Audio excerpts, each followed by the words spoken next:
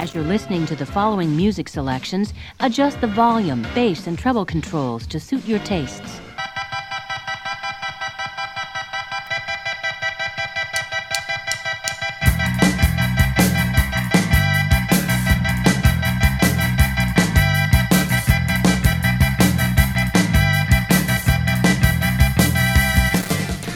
Ooh, spooky! Or it was a very spooky version the day after the Halloween Hangover episode of Android's Dungeon. Joel's back in the studio. Jack's back in the studio. We're going to talk about Essen. We're going to talk about movies. And whatever else. Stay tuned.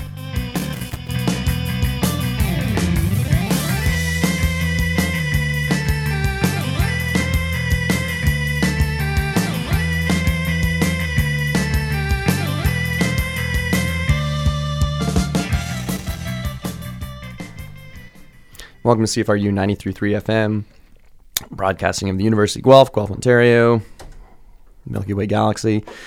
You're listening to me, if you can hear that sound, that's the sound of high-quality rocket candy, which, according to Costco, if you buy it and it's shaped or sold by whatever the company that is that's called Wonka or makes the Wonka candy, it's a sweet tart, even though it's shaped identically to the rocket. When I grew up, unless these are Sweet Tart Minis, and I'm misreading the label.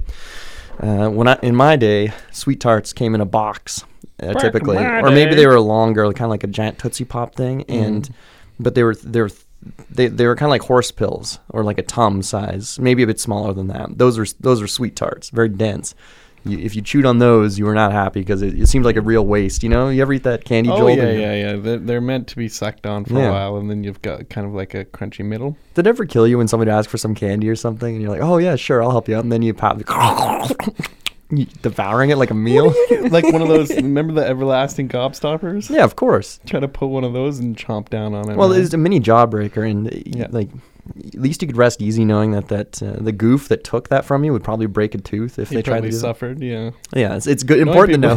Yeah, knowing people suffer gives me great joy, Jack. Welcome to Android Dungeon, folks. A show about misery and sadism.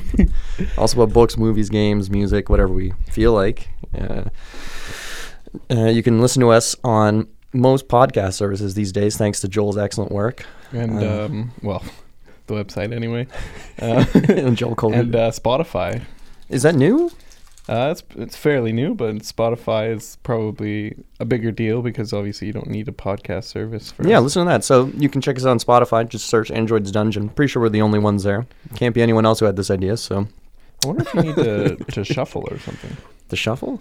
Yeah, because usually Spotify, you don't have premium. You got to, listen to them on random. So you can just pick, let's go back to 2 years ago. I like the idea of maybe, I know what you're saying, but I like the idea of somebody trying to, he's got a party going, he's got the Jay-Z pumping, and then all of a sudden, Android's Dungeon is a show about movies, music, games. You want to talk about board games? No. Anyway. I'm just browsing through the Kickstarter for Island El Dorado, trying to find their target pledge. But it looks like they got a half. Oh, there we go. It's $20,000 goal. They made $500,000. Okay, look, the show just started. We have to talk about Kickstarter, apparently. What's with these unrealistic Kickstarter goals? 20,000, unless it's a total flop, 20,000 will be hit. Yeah. Especially with any publicity. I don't know much about this Island of El Dorado thing. And have we talked about this? Did you link that to me? Yeah, I mentioned it, that it's a designer Kickstarter game that my friend got for his wedding this weekend. Yeah, that's it. And it's beautiful. It really is. It looks really nice. Yeah. Which is kind of the hallmark of lovely hexes. A designer game. What would you consider a designer game? I don't know. I was thinking about it the other day. I think there's a distinction. There's boutique games, which are typically more expensive, but a lot of love and care has gone into them. So you're paying a premium for this product that most places would not be able to recreate on a massive scale. A designer game, though, I'd say that's based around like Knizia or something. It's like I picked up Neil Stephenson's Rocket, and that's it's based off of the designer. That's what I would say. It's that. So it's like designer clothes. It's like, oh, you got that Gucci shirt. Oh boy. Although that came off of factory press in China, probably. So I don't know. Or India Textile Mill. Well, this is off of a guy's name. I'm not sure what he did before. What's the name? He's Daniel Aronson. and he works on his own. He doesn't have a production company lone in wolf. any way. Yeah. He makes all the stuff, and I guess he outsources sort of the art and the printing. Okay. But it looks really nice, and I guess I read through the rules. We didn't actually get a chance to play, Mm-hmm. but it's got a terrible rating on Kickstarter. On Kickstarter or BGG? Yeah. Oh, sorry, on BGG. It's something like 3,000th, and I guess it's highly luck based. It ends up that you're rolling dice to move, you're rolling dice to produce. Yeah. You're rolling dice to produce goods, because I guess you roll 2 dice and you pick one will move and one will produce. Okay, so you're guaranteed you'll get some movement and some production, but Yeah. an interesting mechanic, I guess. Yeah, and then you get a 1-1 and you're, And I guess my game's over. And then Joel rolls 2 6s. Yeah, Yeah. I'm off to a great start. And then you roll for combat too, and you get 1d6 per unit in the fight. So, like for Cyclades or something like that, at least it's 0 to 3. Yeah. With a 1 to 6, you could It's a big conceivably spread. Just defeat- have one guy come into a fight Yeah. and kill 6 units, and Yeah. those 6 units do the same amount of damage. Yeah, I look, dice-based battles. I don't know if we've ever gotten into this on the show before. It's for some people, it's an instant turnoff. The very notion of there being dice in the game, and it's going to come up later in the show because Joel and I have been in this sort of mental planning, and it came down to actual paper planning semi today too about this fairly large. It's a war game called It's coming. called Here I Stand. And there's a lot of dice in that game, which is what some people say is that it turns them off of it, is that there are times when it's coming down to dice chucking. You've got a great battle in front of you, or maybe the odds are in your favor, but some guy just rolls better than you and you're screwed. But I think when they start to, when the primary focus, when you're prevented from doing basic things in the game because of dice, that's what starts to grind my gears a bit. Where like this roll to move stuff, it's like it's one thing if there's combat.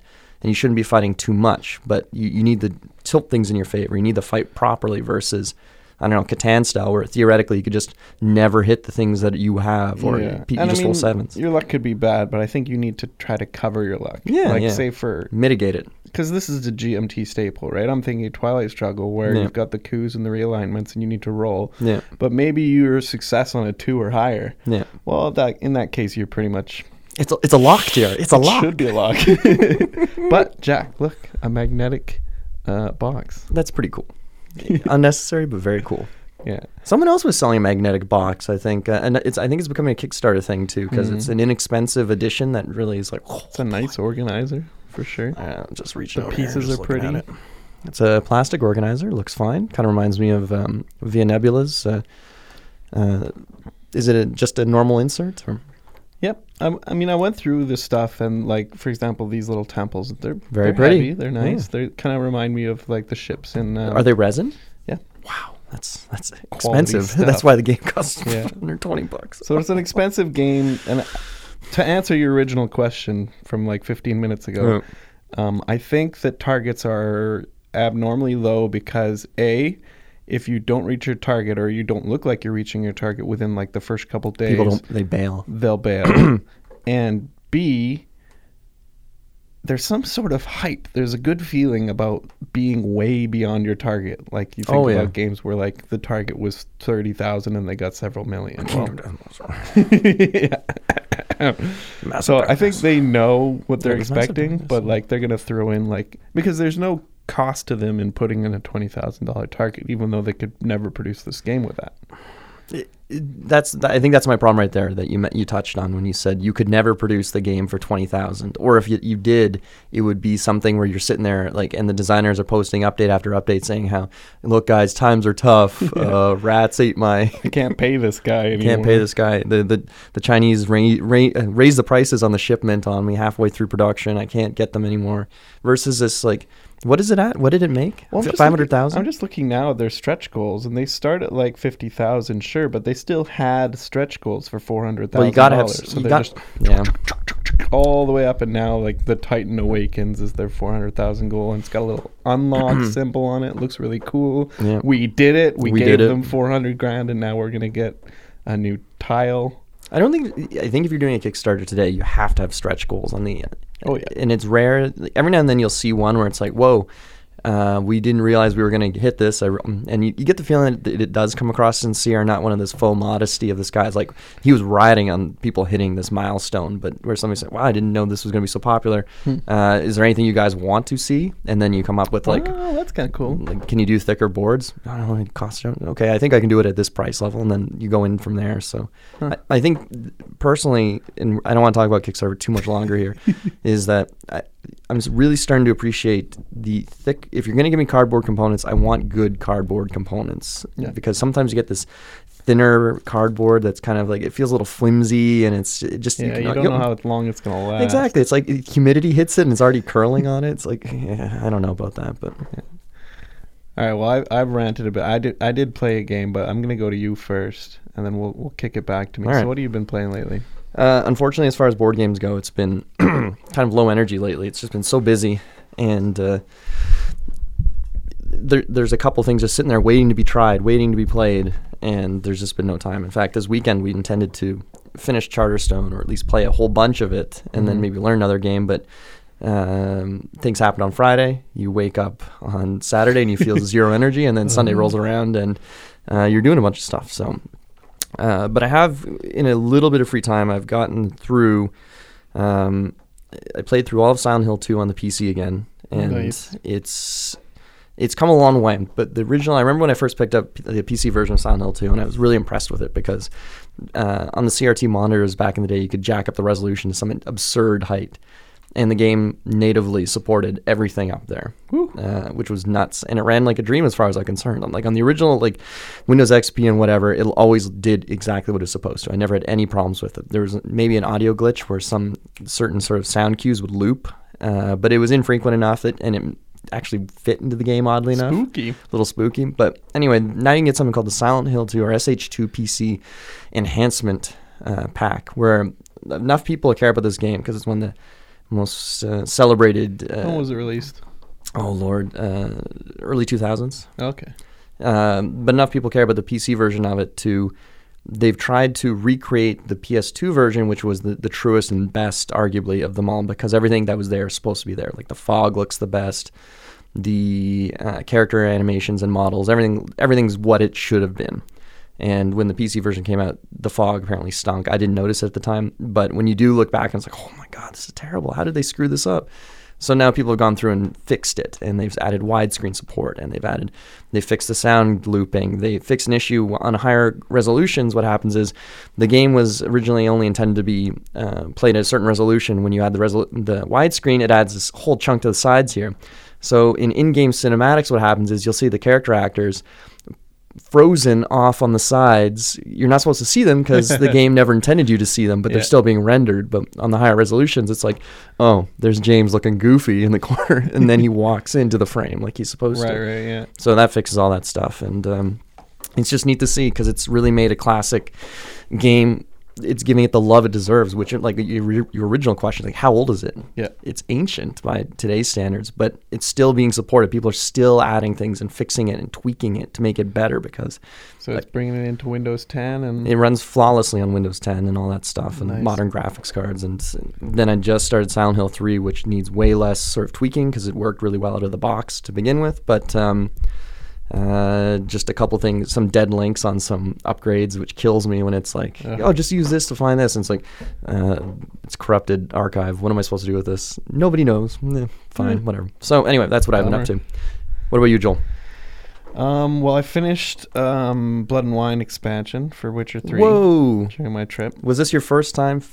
Yep. So I had kind of like stopped playing at just a random point. I was just kind of, I guess I got bored with it, but it was like at a certain point, he's in this like France area, Toussaint, and do they call it Toussaint? Yeah. Oh, interesting. And then he needs to go find this girl who's been like sort of exiled. She was like one of the heirs to the throne, but she was exiled because she was the sister of the person who became in charge.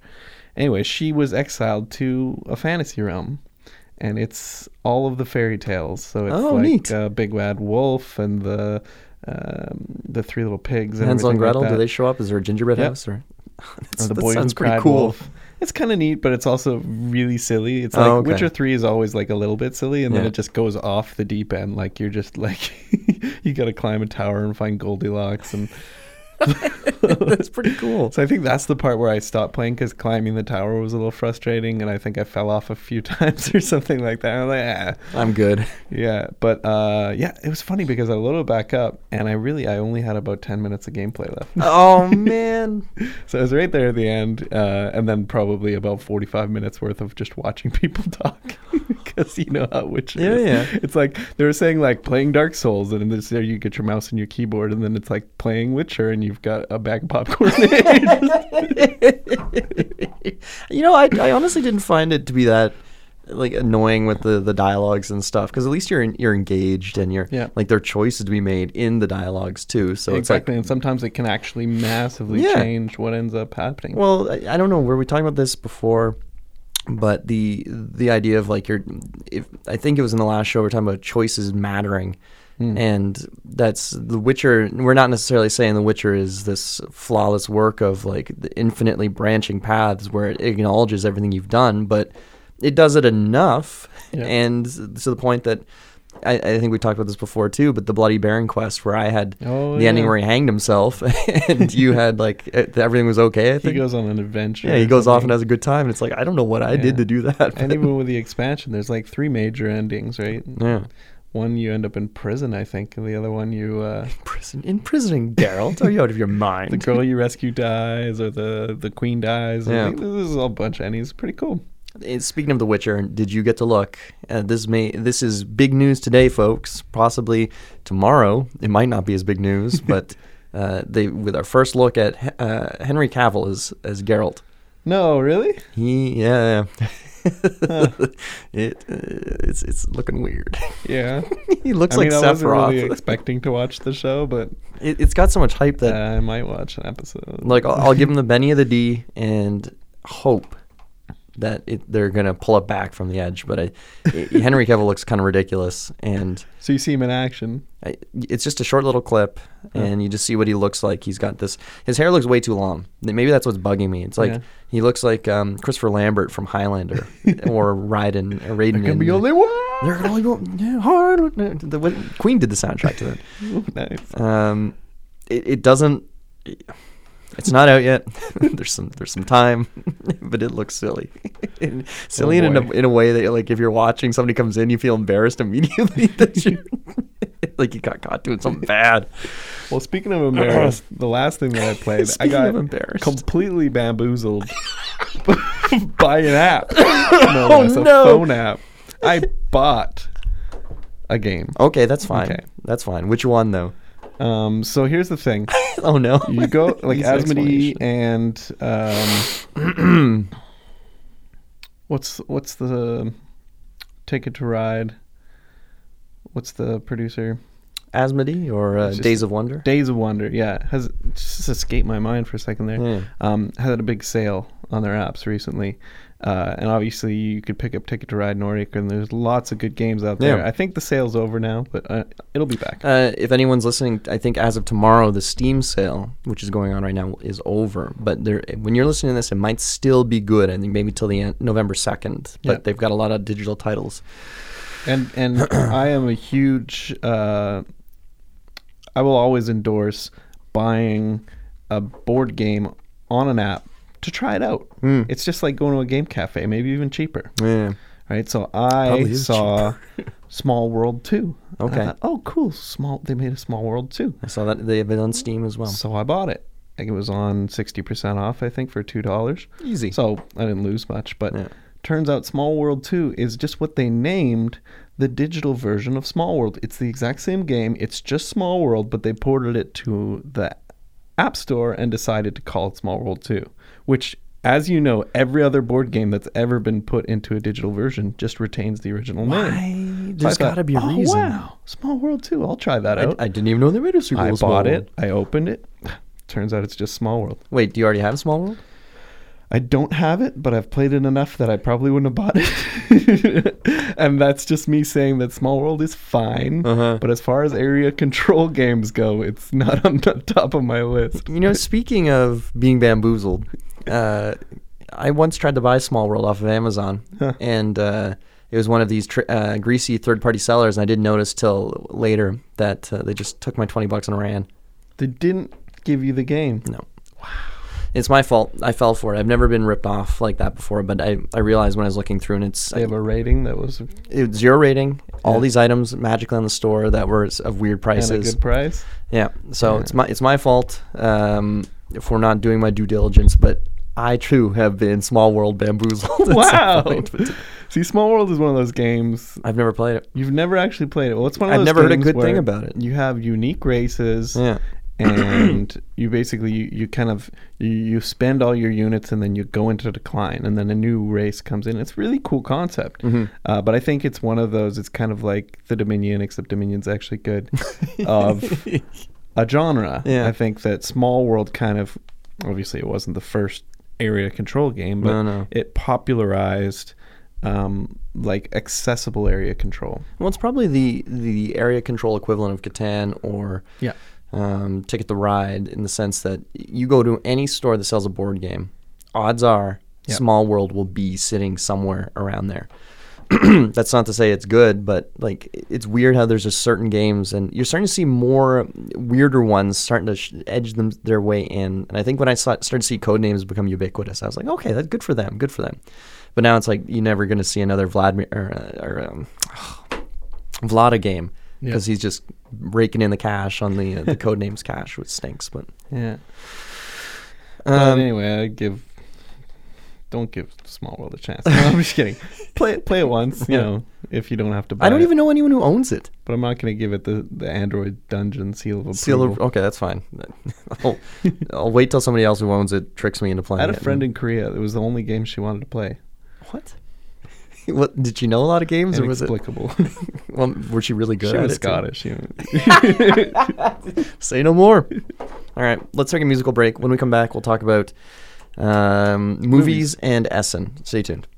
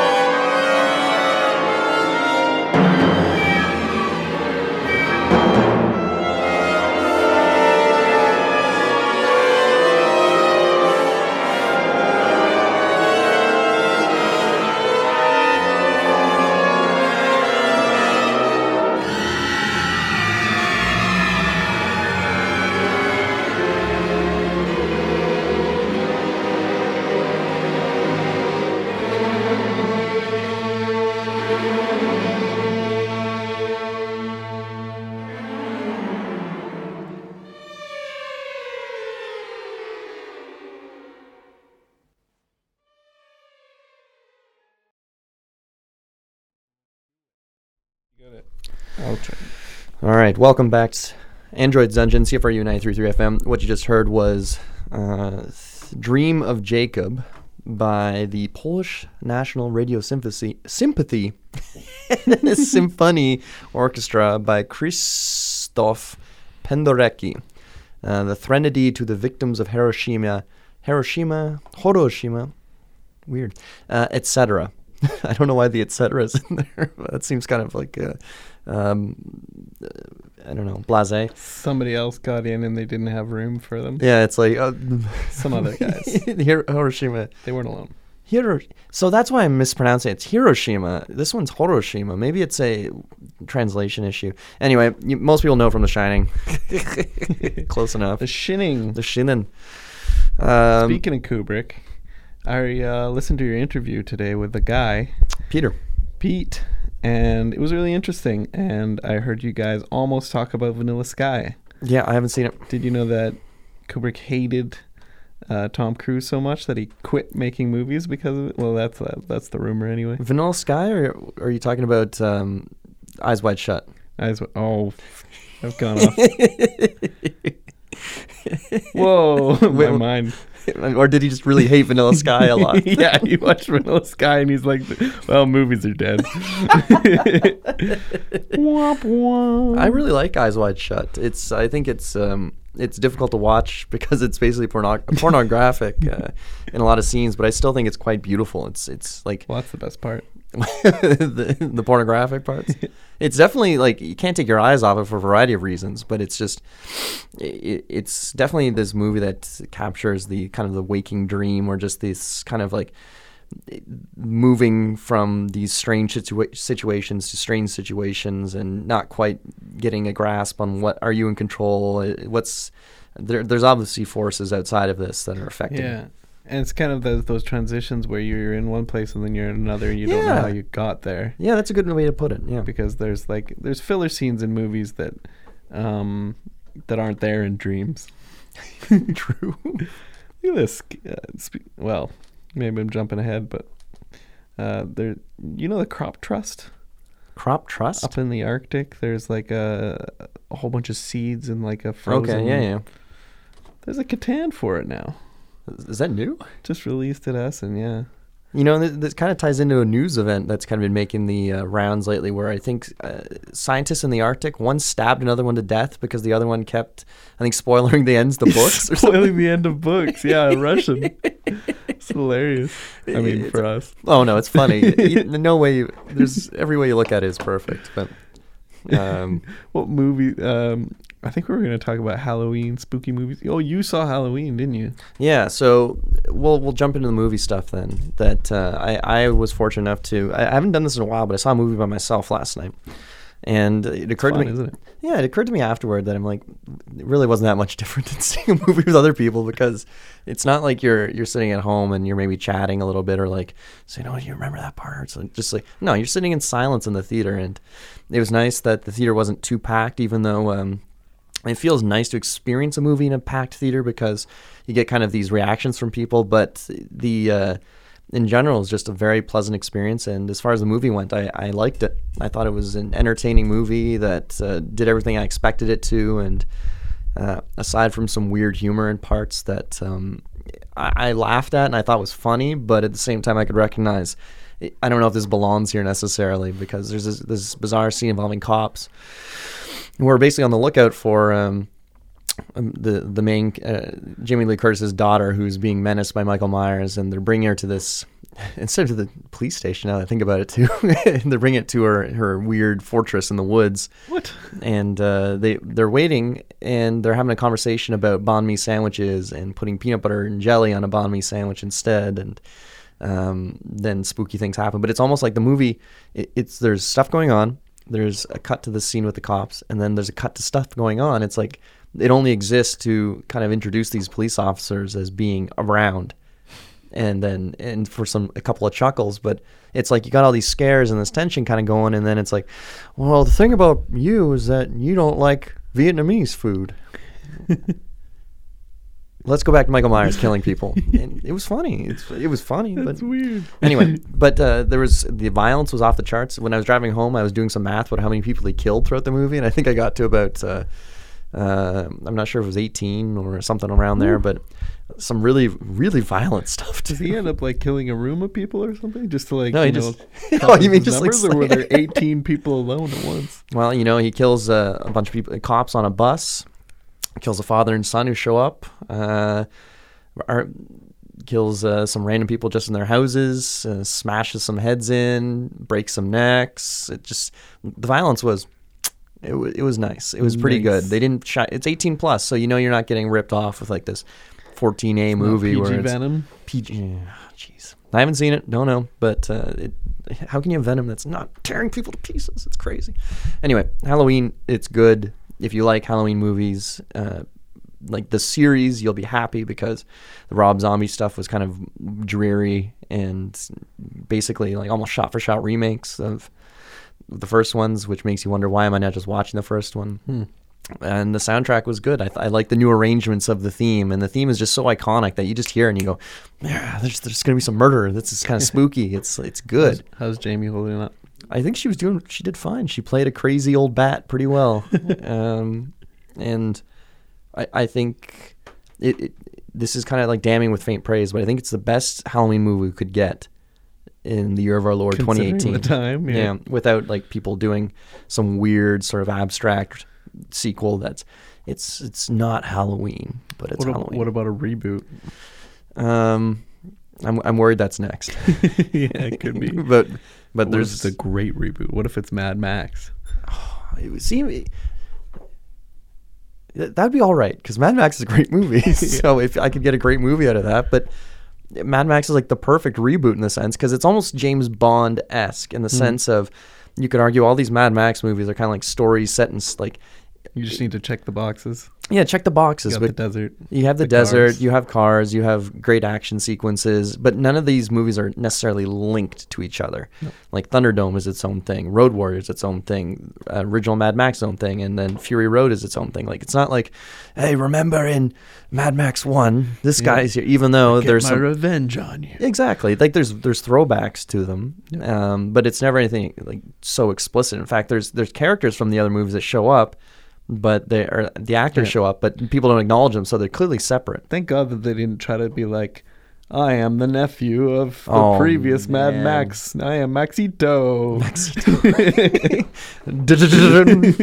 That was Jack's just Spanish like, guitar. I'm Mad Max, and there was never any other Mad Max. Well, yeah, it's just like James Bond, where it's like they're never acknowledging, even though in Her Majesty's Secret Service it begins with George Lazenby kind of saying something like, the previous guy never had to deal with this, which was like, I think the closest the series ever has gone. Yeah, it's just a quip, but the rest of it's just like, these are standalone. They never acknowledge it. Bond's been doing this for this whole time. So build your own mythos, do your own thing, inside of Spectre. But anyway, Halloween, good. Joel, what have you seen recently? Well, I saw 8th Grade, and I saw probably one of the front runners for one of my favorite seasons, which we can't talk about, the Oscars. Nobody, yeah. Which is A Star Is Born 4. Is it the fourth one? It is the fourth A Star Is Born. I thought it was the third. Yeah, me too. And then there's actually one in the 30s. That's what I thought was the original. So the 30s, and then you had the 70s or 60s one, there's and a then 50s one too. So they've remade this movie's that.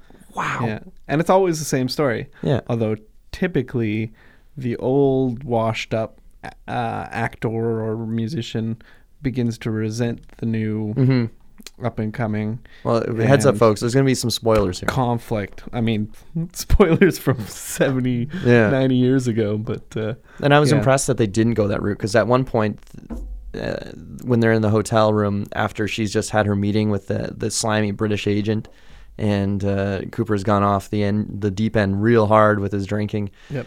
And he's being a total dick to her in the room. And I was thinking, is this predictable beat we're going to get in the movie now, where it's like he's angry at the first day's success, and there's that weird cake scene where they're smearing cake into each other, and it's like, she doesn't mind. It's okay. Yeah, it was fun. It was kind of like they kind of touched on all those things that you knew were coming. Yeah. Like, her success and his jealousy and this and that. And and then just kind of meh. Yeah, it's like he seemed genuinely supportive. It was just a touch, yeah.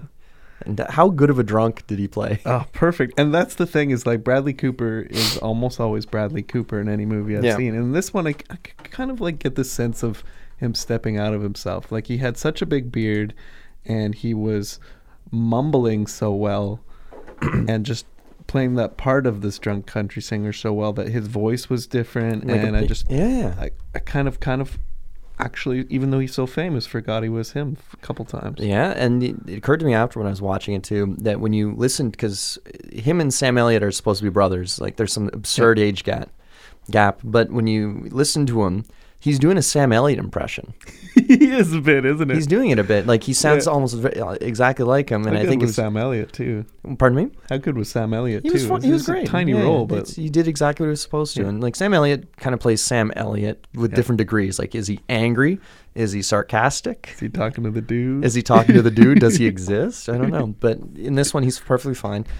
And Bradley Cooper is playing his younger brother. But I found like their interactions, they seemed like all the acting was just top notch. I was really impressed. There's no one I was looking at and just going, this stinks. Yeah, where'd Get you out of come here. from? Like almost the studio exec, but even then he was so out of the movie that you didn't really care. Yeah, and it's like, even though I was disappointed, I just kept waiting for him to get hit by a car or something. You know, in a lesser movie, I'll say this, in a lesser movie, there would have been a scene where he got his What's coming to him, you know.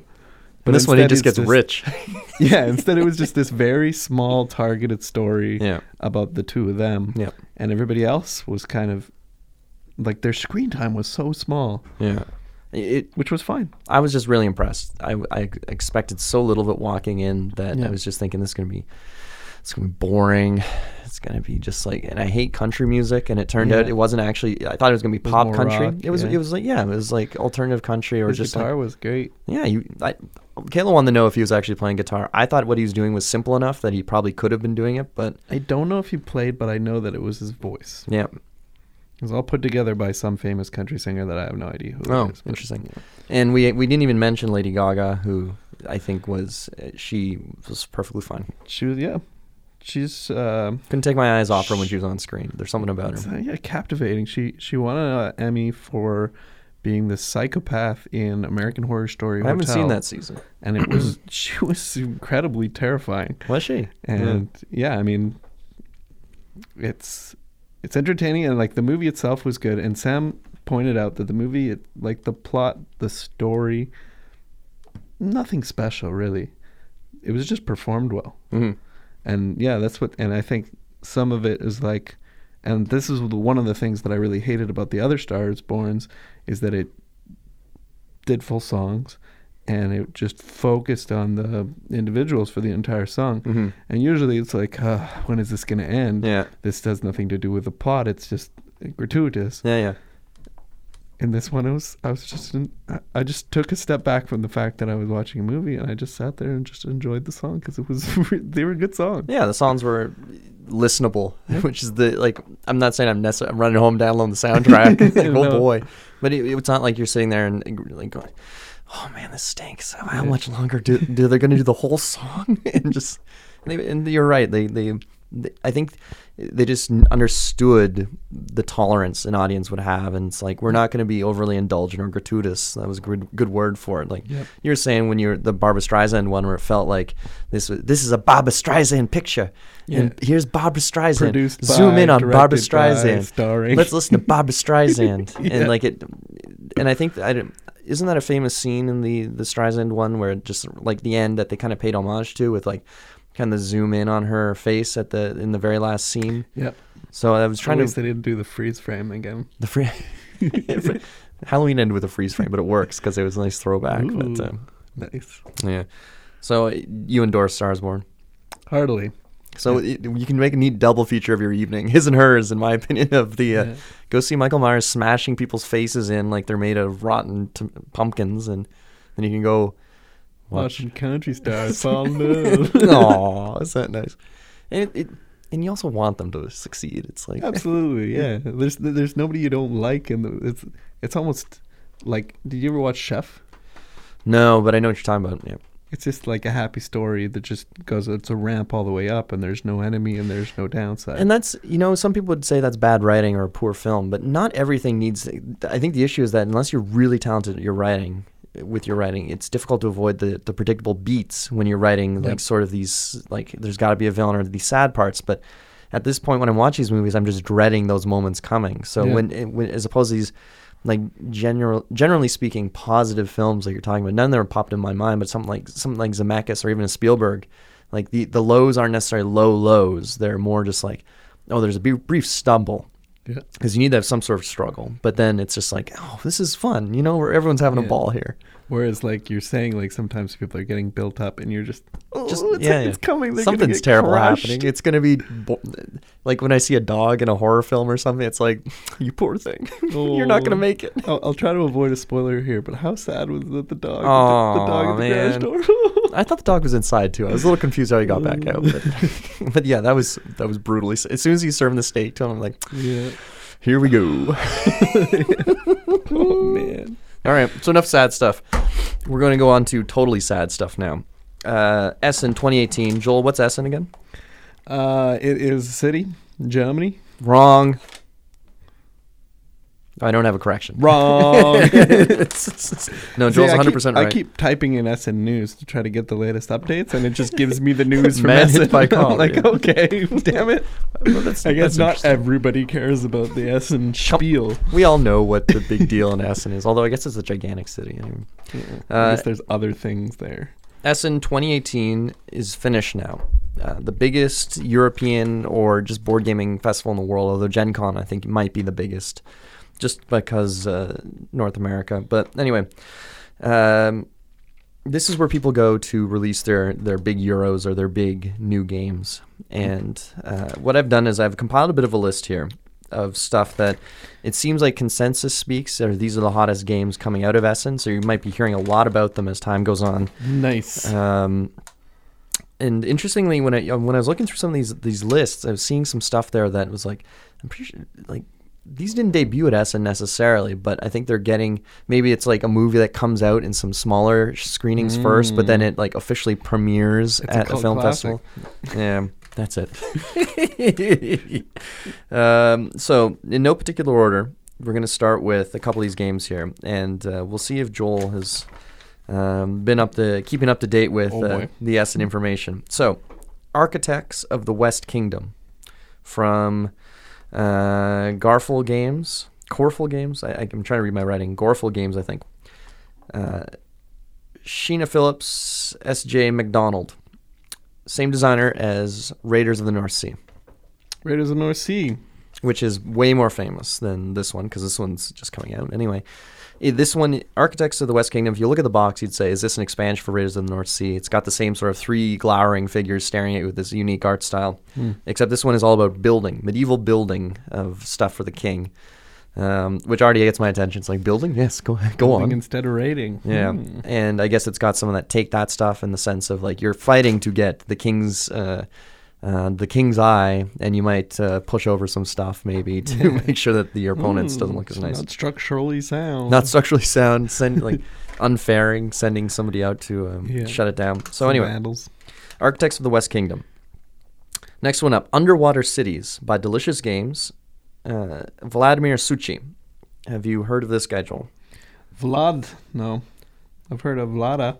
Vlada. Funny you mentioned Vlada because they both have worked, I think they're both Czech. They both have done some stuff for Czech Games editions. Suchi is famous for Last Will and Prodigal's Club, which are games I haven't played yet, but I've heard fun things about. But their whole premise is the fact it's kind of like Brewster's Millions, where your whole goal is to spend as much money as you can. Oh, it's like a reverse. Yeah, you want to be the person who spent all your crazy things, and you're trying to do it in the most efficient possible, way possible, which is a neat gimmick because it's like, turns it on its head. Yeah, it does, literally. So Underwater Cities takes place, obviously, underwater, where you're building cities, and it's kind of this construction game of sorts where lots of card play. Again, received some very positive buzz. Looking forward to seeing a bit more about it, but it looks interesting. You heard about it here first. Well, yeah, 100% here after first. Everywhere else. Spirit Island. Oh, yeah. That was out in... this has been out for a bit, though. Harry talked about that a little bit. Yeah, Spirit Island has been out for a while. I don't know why Essen necessarily had a focus on this, but in case people aren't aware, this is from Greater Than Games by designer Erik Roos. And, or Rice, I'm trying to read my writing again. That is a cooperative game where you play these spirits of an island. Can you believe it? And you're trying to repel invaders who represent colonial powers like the French or the English or the Portuguese rolling up onto your shores. And you have magical powers, and you're trying to destroy them, push them away, and you've got your own indigenous people that you're trying to protect from the invaders. And it's apparently one of the hottest cooperative games out there. They've got a Kickstarter going on right now for a reprint of the original and a bunch of expansions. It's basically Reverse Settlers. It's Reverse Settlers. Anti-Settlers. Anti-Settlers. It's It's kind of cool. It's an interesting idea. Apparently, it's a brutal co-op. It is very, very difficult. Oh, yeah. If with almost like knife's edge sort of room to breathe if you are playing on some of the tougher difficulties. I didn't get a chance to play Forbidden Sky either. I guess we gave that this weekend on the wedding, but it was just everyone was just too tired after. I know, wedding, it's kind of like it's there the next day, and you're like, well, should we play a game? Next time. Yeah. How many times you've been there and it's kind of like you really like? Did you want to play it even? I was curious. I might have gotten it out and like linked up some of the things. Yeah, just seen the lights go, but yeah. Yeah. Spirit Island. This one here is probably going to be the one you're hearing a lot about in the hobbyist areas here. That and I guess the rest of these on the list. Blackout Hong Kong. Yep, that was one of the top news stories here. From Eggertspiel by Alexander Pfister, famous for Mombasa, Great Western Trail. And if you look through the stuff he's done, he's actually very accomplished in these other smaller stuff there too. But those are his big ones. Blackout Hong Kong is another, I guess you could argue it's an area control type game, but it's set in this, believe it or not, Hong Kong, and suddenly all the power's gone. And you are running around trying to keep order and keep people safe, and that's all I can really know. I didn't jump into it, but the buzz has been extremely positive so far. It's kind of a cool region because you've got your Lantau off to the west and your Hong Kong Island in the middle, and then you've got obviously the mainland like Kowloon, and then they call it the Old Territories. Did you live in Hong Kong? Yeah, a couple months. Yeah. Lived in the Old Territories, right on the border with Gantom province. Is that where all the people would be constantly importing goods to and from? Or were you there? Were you listening? I was never in Hong Kong. No. Were you listening when Stefan started talking about how Cantonese is a really crude language compared to Mandarin? Yeah, I was, and to be honest, I think I've heard something similar to that, but people would have gotten pretty. It's, you know what? I've heard hilarious slap fights between mainlanders and HKers. I think it's one of the funniest things ever too. Yeah, I feel like it was like communist propaganda would say that. It's like, well, we're gonna civilize these Cantonese with our national language. Now, is Cantonese known as is the food spicier?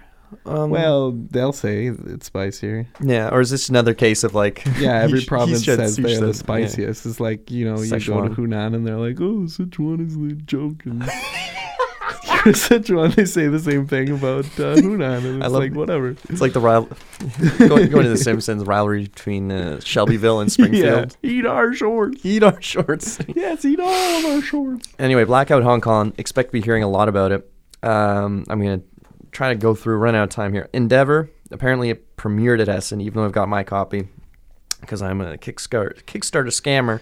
Woo! Burnt Island Games. On a roll, man. Carl de Visser, Jan and Gray, great game. We talked about it last week, I think, or the week before. Very, very good. Give it a shot. Moving on up, Coimbra, another Eggertspiel game by Flanina Brosini, Virginio Gigli. These are the guys who did Lorenzo El Magnifico and Grand Austria Hotel. I haven't played either of those. I'm interested in both, but I've just not had the opportunity to play them. Coimbra, I know very little about, except it's getting very positive buzz. Yep. And I think Board Game Bliss had a couple of copies floating around for a little bit, or some of these places, but they're just gone. It's almost like they're semi-demo copies or whatever. I don't know why some things trickle out to stores before they get like the massive shipment of them. I'm confused how that works. But Coimbra, keep an ear out for this because you're going to be hearing about it.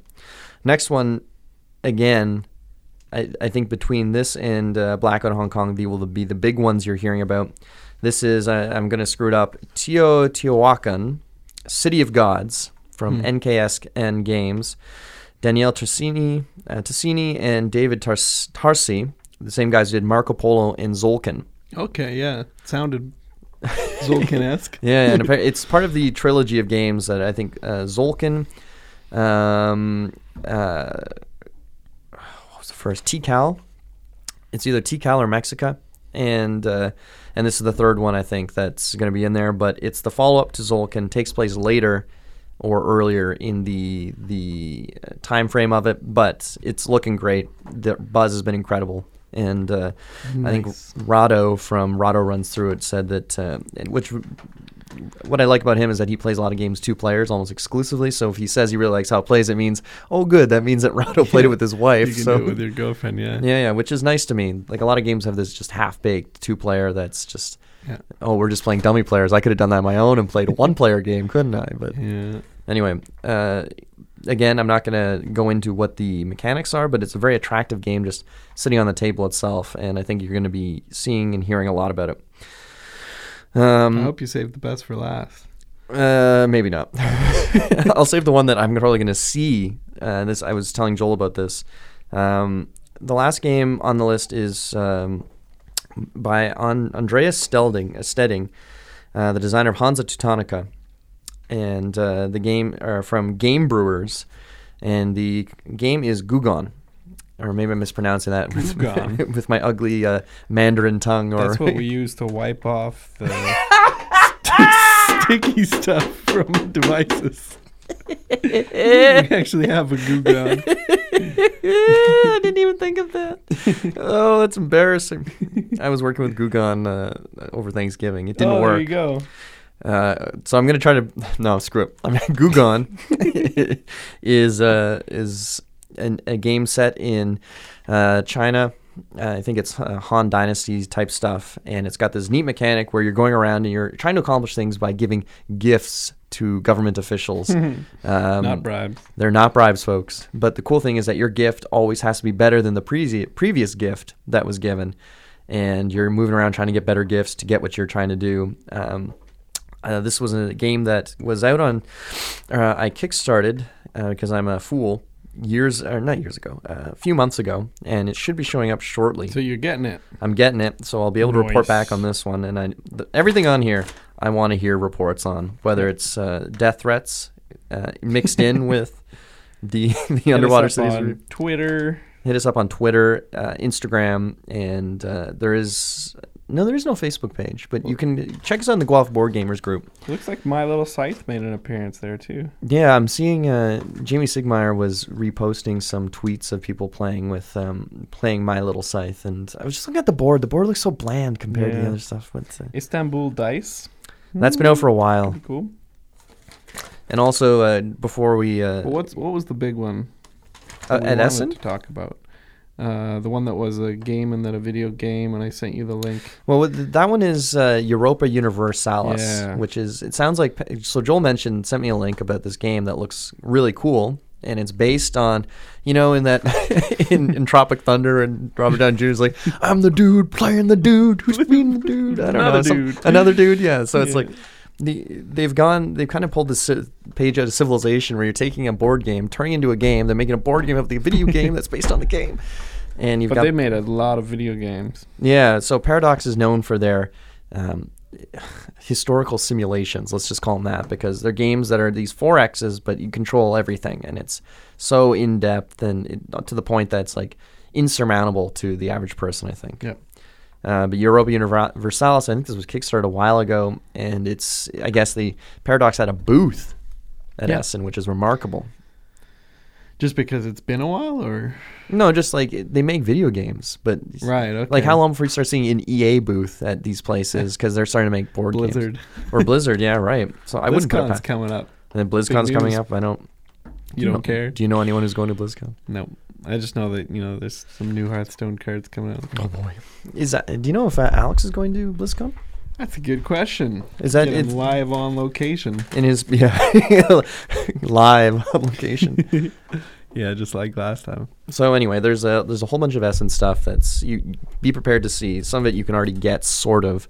Yeah. Joel, is there anything from Essen aside from Europa and maybe some of the stuff on the list that you had your eye on? Well, there were a lot of repeats from Gen Con, I think, that we've kind of hashed out. But I think Europa is the big one that I want to check out. And I think Oh, really? Harry had a lot to say about it. Oh, really? Hopefully he can come on and give us more information. So does he know a lot about the board game or He's played all of the games. the board games or computer The, games? the computer games. Huh. See, I'm always curious about that because Mark loves Crusader Kings and those games. And he's played the crap out of Crusader Kings. And I'd be curious what he'd think of the board game version, whether it's something like you just grok immediately or if it's like just because you like Civilization, the video games does not mean you'll like any of the board game iterations. Yeah. So it's one of these things that's difficult to translate, but At least the theme is there. Although Mark said that he liked the theme of TI4 better because he's a space the kinda space stuff, dude. yeah. I don't know. Which- I guess so, but the theme of TI is it's just like it's If two games were exactly the same, I know we got a few seconds left, but if two games were exactly the same, would you go with a space theme or a classic theme? that's a tough choice. I think I've just been burned on both so much that it's like I'd probably go classic. Yeah, me too. Would you do the same? Yeah. And I like Twilight Imperium. We both like Twilight Imperium, but I think Yeah. maybe we just like that last time just really took a lot out of us. Anyway, I'm Jack. Fleets are weird. Joel. Thank you for listening. Stay tuned to CFRU. Have a good day.